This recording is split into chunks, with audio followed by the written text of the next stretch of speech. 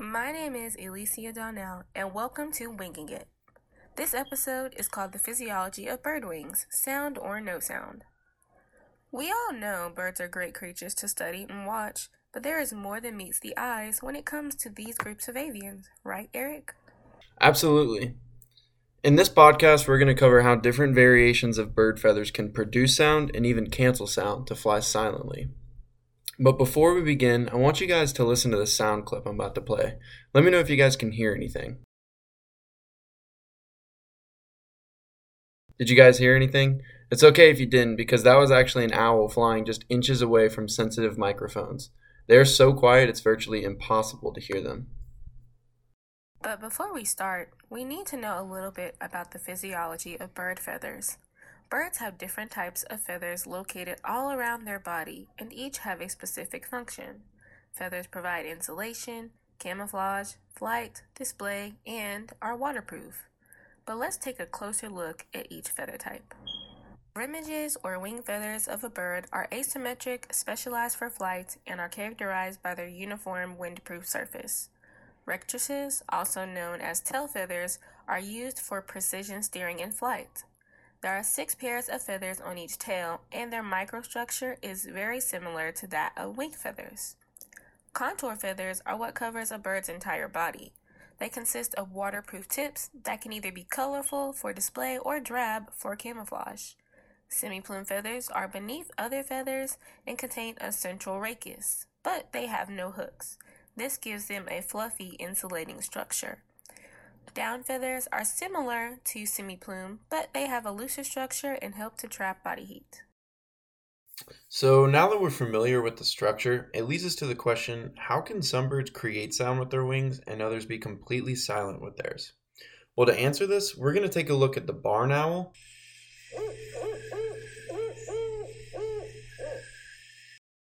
and the clubbed-winged manakin.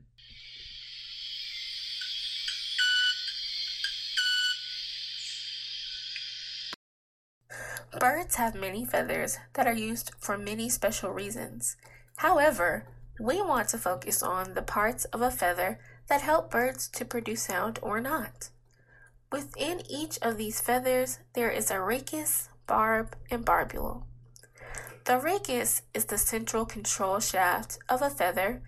The barbs are the branching parts that help to form the smooth, veined surface of a feather, and the barbules are the little hooks hanging off of the barb that help to interlock the feathers. On the clubbed winged manakin, the adaptation which allows for them to produce sound is located on their rachis. The clubbed winged manakin is able to move its wings in a way to where they can make sound. They have an adaptation in their feathers that allows them to sing when they are rubbed together. This motion is called wing knocking. The wing knocking also sets into motion other movements of the feathers that we don't see. This stimulates the club-shaped feathers at just the right frequency for them to make sound. This clubbed winged feather is a result of an adaptation to the rachis portion of the feather. As they knock together, a third specialized feather, next to the 2 club-shaped ones, gets activated. This tapered pick-like feather slides and rubs against a set of 7 ridges on one of the club feathers. The back and forth motion of the knocking causes a catch and slip between the 2 feathers, 7 times going in and 7 times going out, for a total of 14 times, ultimately totaling 107 wing knocks per second. This stimulates the special feathers at 1,500 cycles per second, allowing them to produce sound. Now that we know how it works, let's hear it.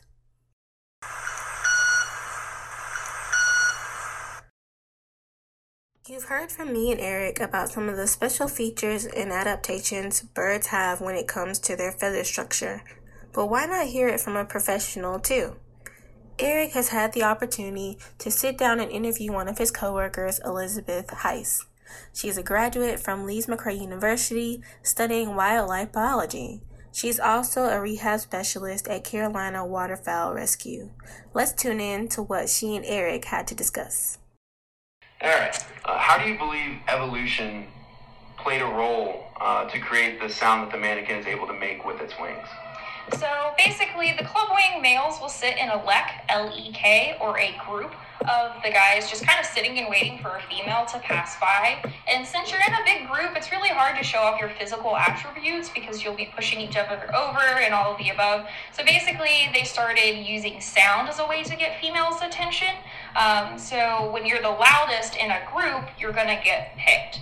However, there is a detriment to this in natural selection just because the bones had to become denser for this, for that really good control for that to hit each other the way that it does.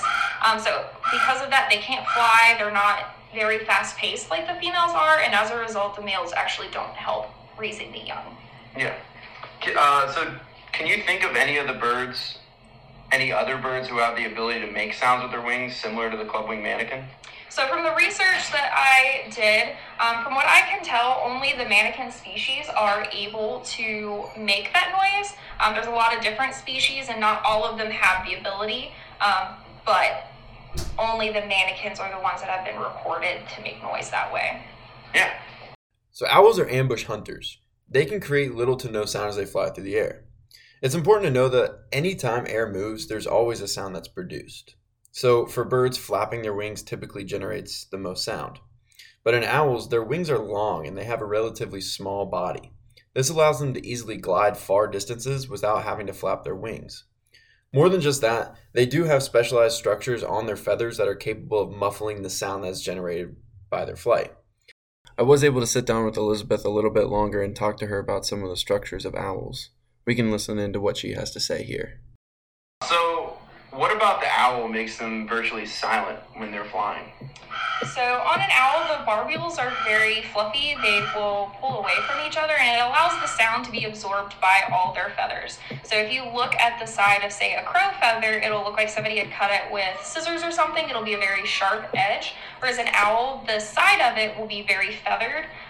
There'll be little pieces sticking out, and that allows the air and the sound to go into the feathers and into their body feathers as well. So that's why when you look at them, their main body feathers are much fluffier looking than, say, a red-tailed hawk, and that's just helping allow with the sound absorption.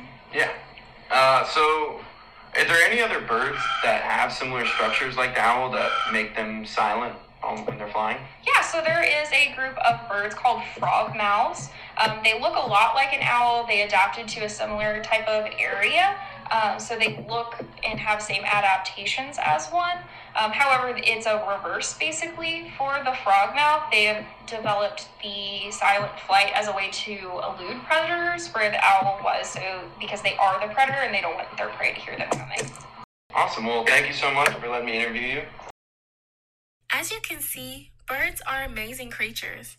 They are capable of great feats, ones that we didn't even know were possible. There is so much to take and appreciate from these avian creatures. Who knows what else we will be able to find out in the future. All right, guys, so this has been our podcast about the physiology of bird feathers and how they're able to produce or inhibit sounds. Thank you guys for joining.